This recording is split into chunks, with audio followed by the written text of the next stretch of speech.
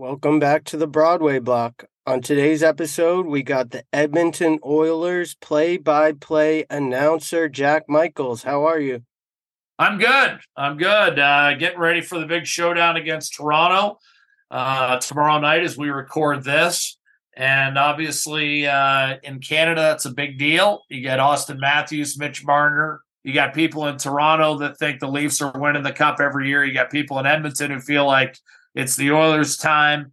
And so tomorrow should be an electric atmosphere. The Maple Leafs fans travel exceptionally well. Well, I mean, the story so far has been Chris Knobloch, right? We saw him have a little bit of success when he got called up to his brief time with the Rangers when David Quinn had COVID. A lot of people, when we were looking for a new coach, were saying, hey, we probably have this guy in-house already. And I mean, he's been nothing but special for you guys. 20 wins and only 6 losses so far in his tenure. What can you say about just, aside from the obvious, what does the team look like with their previous coach to now? Well, I mean, the previous coach came in and had an unbelievable run himself. I mean, he went 26-9-3 when he took over for Dave Tippett and then guided the Oilers to the conference final where they hadn't been at that time in 16 years. So, he got off to a sensational start. He's still got the highest winning percentage in the history of the Oilers. And when you consider this team had Glenn Sather as their head coach through all those cup winning teams in the 80s, that's saying something. But for whatever reason, Edmonton just fell on its face to begin the year. I can't explain it even now when I've thought about it. Obviously, I can point at a number of things statistically, but there was just something not right with the team. Connor McDavid got a little banged up early in the season. The goaltending was lousy. The penalty kill was terrible. I mean, they just weren't clicking. And, they went ahead and made the change when they lost in San Jose, and Jay Woodcroft ended up winning his last game in Seattle. And there's an argument to be made that the team would have sorted it out, regardless, but you can't argue with results. And Chris Knobloch, I mean, no one's had a better start to his coaching career in the last 100 years of the National Hockey League than Chris Knobloch. I mean, that's how good he's been. He's had not one, but 2 8-game winning streaks. As we record this, it's a franchise record 10. That's right. None of the 80s Oilers teams ever won more than 8 in a row. The previous record was 9, and that was by the 2001 team and last year's team. So, he's achieved a lot of things. And, oh, by the way, he's won 8 straight on the road. That ties a club record. So, I mean, he's done everything right. And what he's done is brought a calming influence. I don't know whether you've ever seen his press conferences, but he's a pretty chill guy. And I think when you're 2-9-1, that goes a long way. Just a guy that's going to calm everything down. He simplified the penalty kill a little bit. I think they've used something in excess of 20 different forward combinations. When he came in, he put 3 different combos together, and he's stuck with them the last 2 months of the year. And the penalty kill, has gone from, something like 72%, and it's been, 90% over that stretch. The goals against have come way down. The save percentage has gone way up. Stuart Skinner has won 7 in a row twice. I mean, he's really playing well. So, again, it's a combination of everything. McDavid's gotten healthy. He's got 41 points in his last 21 games. And this is all in spite of the fact that guys like Leon Draisaitl and Evander Kane aren't exactly lighting it up.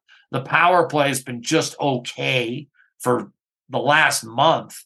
And yet this team continues to find ways to win. So it's a real positive sign that Edmonton has not brought its A game every night. And that's a skill in and of itself too. Finding ways to win, especially over the course of an 82-game marathon season when you don't have your best stuff every night. Well, you started doing the play-by-play calling 2010, correct? Yes. So, you've been there for the whole kind of almost rebuild with Draisaitl, McDavid. Oh, I've been here for the whole kit and caboodle. I was here for the first rebuild with Taylor Hall, Jordan Eberle, and Ryan Nugent-Hopkins. So, I mean, I've you're dating me, but yeah, I've been here a while. The question is, is it every year with the Oilers with having McDavid? Is the expectation make the playoffs go all the way? And is there a year more with McDavid that you feel like the expectations have been we got to go further this year? Well, I think what I would say to that is this is a team that recognizes it's got a unique opportunity. Leon Draisaitl has 1 year left on his contract after this year. McDavid has 2. So you're getting to a point where you want to have guys that are going to want to be here for that next window, right? This is the initial championship window. So there's a lot of pressure on this year to probably go to the Stanley Cup final. I mean, as a bare minimum. That will, I think, give Leon Draisaitl a real reason to stick around. And if Draisaitl signs on, McDavid's going to be that much more inclined. Look, I'm not saying they're joined at the hip. They're each unique individuals. They are good friends, but, guys sometimes play somewhere else. I mean, you look at some of these teams, guy like John Tavares, who Edmonton's going to see tomorrow night in Toronto. I mean, he developed a lot of good friends, I'm sure, over his first 9 years with the New York Islanders in your area. But guys move on. So it's not a slam dunk that both are going to re-sign here. But I think it's more likely than not that those chances go incrementally up the deeper you go in the playoffs this year. So if you're asking me, is there as much pressure this year and is there as much expectation this year as any year since probably 1991? Yeah, I think there is. That's what I was thinking when they pulled the ripcord on Woodcroft at 15 games or whatever it was. Yep. Yeah, I mean, they gotta get to a point where they feel like both guys are going to come back. I mean, that's ultimately what it's all about. They've got to find a way to get things going. They've got to find a way to have the kind of team success that lends itself to guys wanting to continue to be around. Now, Zach Hyman signed beyond that. So they know they've got some running mates beyond their respective contracts. But obviously, when you're talking about 2 of the top 5 players in the world, ideally you'd like to get both re-signed. Yeah, and it becomes instilling the culture that other people want to come play here as well. Maybe they take a discount to play with these guys.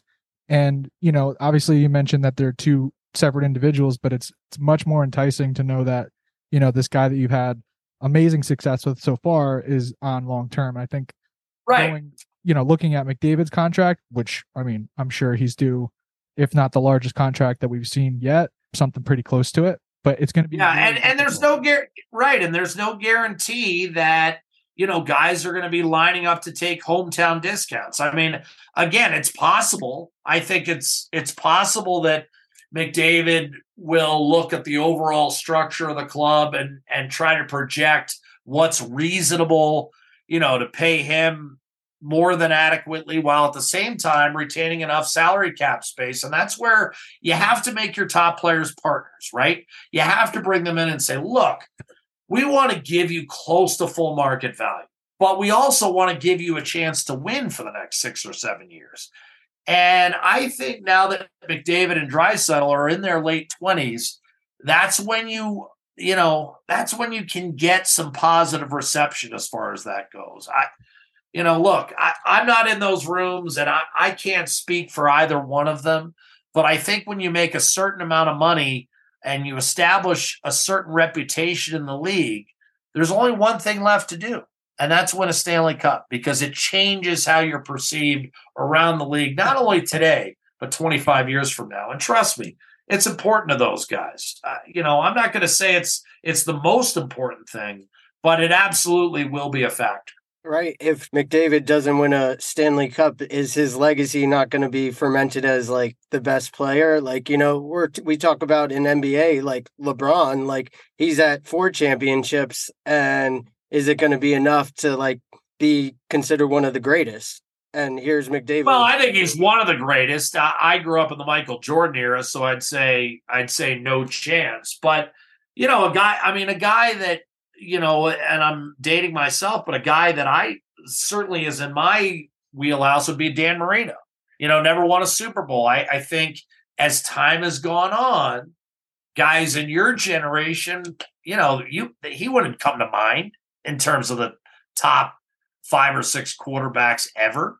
He would come to mind because I saw him play, and I quite frankly think he never had a running game, never had a defense. But ultimately, you're lost a little bit if you never win at all. Marcel Dion in hockey. That's probably a name that, again, hardcore hockey fans know.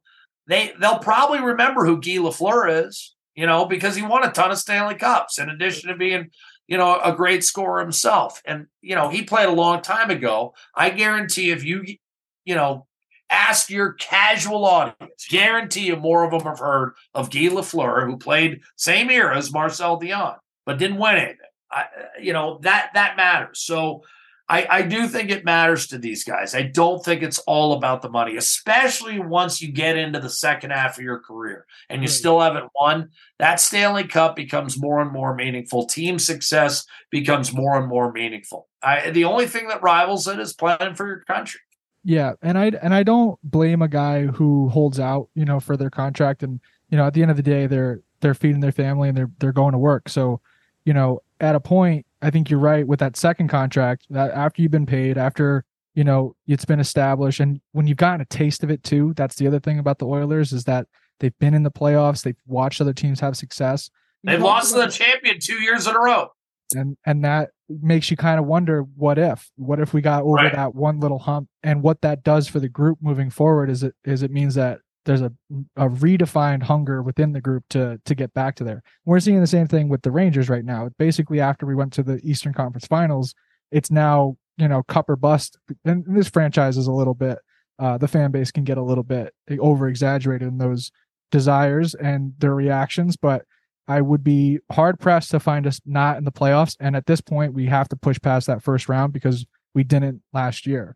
Now, you brought up the special teams earlier. Do you think that it's a good thing right now that the Edmonton Oilers maybe still are not somehow operating on like full capacity? Do you think that the best hockey from this group is still yet to come? 100%. And you don't want your best hockey to come. Look, the Oilers finished last year, I think 14-0-1 in their last 15 games. 18-2-1 if you go to your last 21. But I mean, they were unbeaten for 15 games. They lost one game in overtime, I think, to Vegas. And that actually swung the division in favor of Vegas. But, the Oilers were also up in Game 5 in Vegas with a chance to go home with a 3-2 lead. They were up late in the second period of Game 5. And that's how close it comes sometimes in the Stanley Cup playoffs. They exit in the second round. I would make an argument they were much closer to winning it all last year than they were the year prior when they went one round further, but they got swept by Colorado, and Colorado's the better team. I mean, I think if that series was played 100 times, Colorado probably wins 98. Last year, Edmonton-Vegas, that's a flip of a coin. If you played it 100 times, I bet it'd be about 50 each way. But, Edmonton let Vegas off the hook. Took some stupid penalties, and the Golden Knights won the series. I don't think you ever want to play your best hockey in the regular season. The two best teams in recent memory are last year's Boston Bruins and the 2019 Tampa Bay Lightning. Both were out in the first round. I mean, both won more than 60 games. Both were or top 10 all time in the history of the league in terms of their win-loss record. They didn't have any adversity during the regular season, got in trouble in the playoffs, and they were out. And so, look, am I suggesting you want to start 2-9-1 the way the Oilers did? No, that's not what I'm saying. But I'd rather go through a period like that in the regular season than be faced with a postseason crisis and have no idea to deal with it. And, it's 2 years in a row now where I feel like Edmonton's season turned around at Madison Square Garden. Last year, down 3-0. They won 4-3. This year, same thing. Down 1-0, 4-goal third period, win 4-3. And that really, that got them to 500 before Christmas time. And I think you go into the holiday break with a newfound attitude and a chance to really literally and figuratively turn the page and put everything that went on in October, November behind them. And the Oilers have done that, and now they're in a position to, make yet another run at what would be their first division title since 1987. It's the longest drought in the four major professional sports. Even the Cleveland Browns, my beloved Browns, have won a division title more recently. 1989 for those of you scoring at home. I'm a Jets fan, so it's 1998 for us. So I still remember it too. You don't remember the 1998 division title? Who are you kidding? I was 9 years old. My dad is a season ticket holder. You were 9? Okay. I thought you were a bit younger than that. You're carrying your age pretty well. Yeah, thank you. I have 2 kids, so these days I take a compliment. Like anytime I'm ID'd, I'm like, yes, thank you, please. Yeah, no, absolutely. Okay. And it was funny because you said the Dan Marino thing, and I actually saw Dan Marino like a couple times as a kid, like play in the 90s. So I remember the famous fake spike. Beat Aaron Glenn for the game-winning touchdown. I was watching that game at Ithaca College in upstate New York. That's where I went to school. And the Dolphins fans, don't let us forget it, because I lived in the town next to where the Jets practice, and I was like, we were playing the Dolphins that day, and I was rolling by in my car, and I was like, boo, Dolphins. And he came back, and he did the fake spike right there, and I knew exactly what he was doing as a diehard Jets fan, just to try to troll us. So, like, it's still out there. Yeah, the 2 teams you mentioned that had success most recently were some of the deepest teams that we've seen. And the Bolts, the Avs you can extend it to, and the Golden Knights. A product of winning is that, you can't really afford to keep that depth.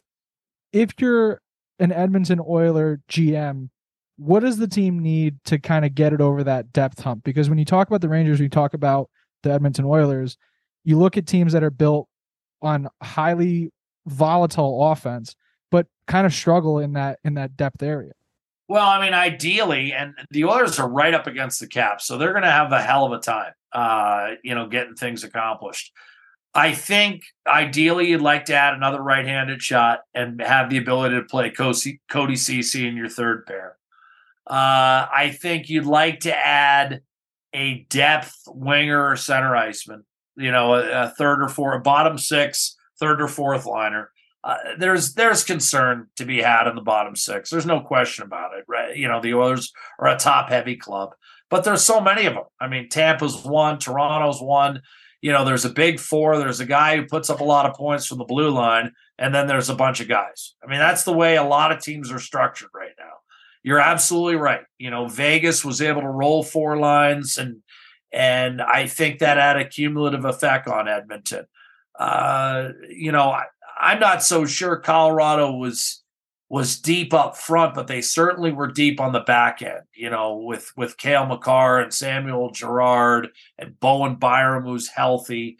If they have all their guys going, Josh Manson, they've got a lot of D-men, right? That's an issue. There's no question. And you know what? What's behind Stuart Skinner for that matter? If they could find a goalie, I'm sure they'd add him. But you've got cap numbers to deal with, and ultimately, the Oilers right now, like a lot of teams, are prone if they've been healthy, and if they take on a couple of major injuries, they're going to have a hard time sustaining what they've done here in the last couple of months. So depth is absolutely a question, and I would say Edmonton does not meet the same criteria of the depth exhibited, particularly by the championship teams in Tampa and Vegas. I don't think the Oilers are that deep. Yeah. Well, when winning, you also, you see the Bolts lose their entire third line, essentially. Right. You lose your Kadris, you lose guys that you kind of forget about in the way that you can roll these 4 lines. It's death by 1,000 cuts, and you can roll the team slowly. Whereas right now, I think the Rangers specifically, if you want to bring it closer to home, but the Oilers as well, we really rely on those top 2 lines for most of the offense. And if we can have a shift go by with those third and fourth lines out there where there's just minimal damage control, I mean, we take it as a win at this point. Well, the Rangers are a perfect example. They've got their top 2 lines at Adam Fox. And you know what? The one thing the Rangers have had, now Stuart Skinner is playing at this level the last couple months, but the Rangers now have some questions. I mean, Shesterkin hasn't quite come around the way they'd hoped. So, and goalies are prone to that. You never know. I mean, Skinner was sitting at 865 a month into the season, and now he's been lights out. You don't know when the next slump's going to come, and you don't know when the next heater's going to come. Colorado won a Stanley Cup kind of by committee. I mean, they got by with Darcy Kemper and Pavel Francouz. On the other hand, Tampa had probably the best goaltender in the world, Andrei Vasilevsky. So, Vegas, again, goaltending by committee. Aiden Hill came in. Probably the best thing that happened to the Golden Knights was the injury to Laurent Brossoit. It allowed them to turn things over to Aiden Hill, and he responded. If he didn't, they would have been out. He did, and they won the Stanley Cup. There is no rhyme or reason. I think ultimately Edmonton will try to pull off a couple of deals that gives them, the absolute best possible chance to win. I do think the Rangers likewise will add another depth forward. 100% I do. They might even be inclined to add another D-man as well. A guy like Ryan Lindgren, he's kind of an underrated player in the sense that, the idea is anyone can play with Adam Fox. That guy gets banged around a lot. He's taken some huge shots this year. They are going to need to add probably now that I think about it, they'll need to add another defenseman too, because they've got some guys who've played a ton of minutes this year, and they're one injury away from probably being in a real need situation back there as well. So actually the Rangers and the Oilers really have similar roster compositions, but it's not unique to them. That's the way the league is. With this cap that has not gone up the last couple of years, it's really put everyone in a crunch. And you've seen a championship team like Tampa that's drafted and developed exceptionally well, plus gone out and found some free agents that no one else wanted, a guy like Yanni Gourde, for instance, and they've been able to develop those players, and they've paid for it. I mean, they've paid for it because ultimately those guys, because they've had the kind of success they have, eventually they need to get paid and they go elsewhere to do it. Jack, I wanted to say thanks for taking the time. I know you got to get rolling with us, but thanks for taking the time to chat with us, man. And we got to do this again soon. Yeah, I'll look forward to it. And, I always appreciate guys who love to talk hockey. And, I will say this. I do believe that Edmonton and New York, I've said it for a couple years now, that's one of the most tantalizing matchups out there. I think that would be a hell of a series. Some exciting back and forth. I think going into this year, I think the team that had led by 3 goals in 4 of the 5 previous matchups had actually lost the game. I mean, that series could have more swings than you'd imagine in a 7-game set. So let's hope maybe you and I are talking again in about 5 months with a lot more at stake. I hope you're right, Jack. Take care. You do the same, my friend. Thank you. Thanks, Jack. Cheers.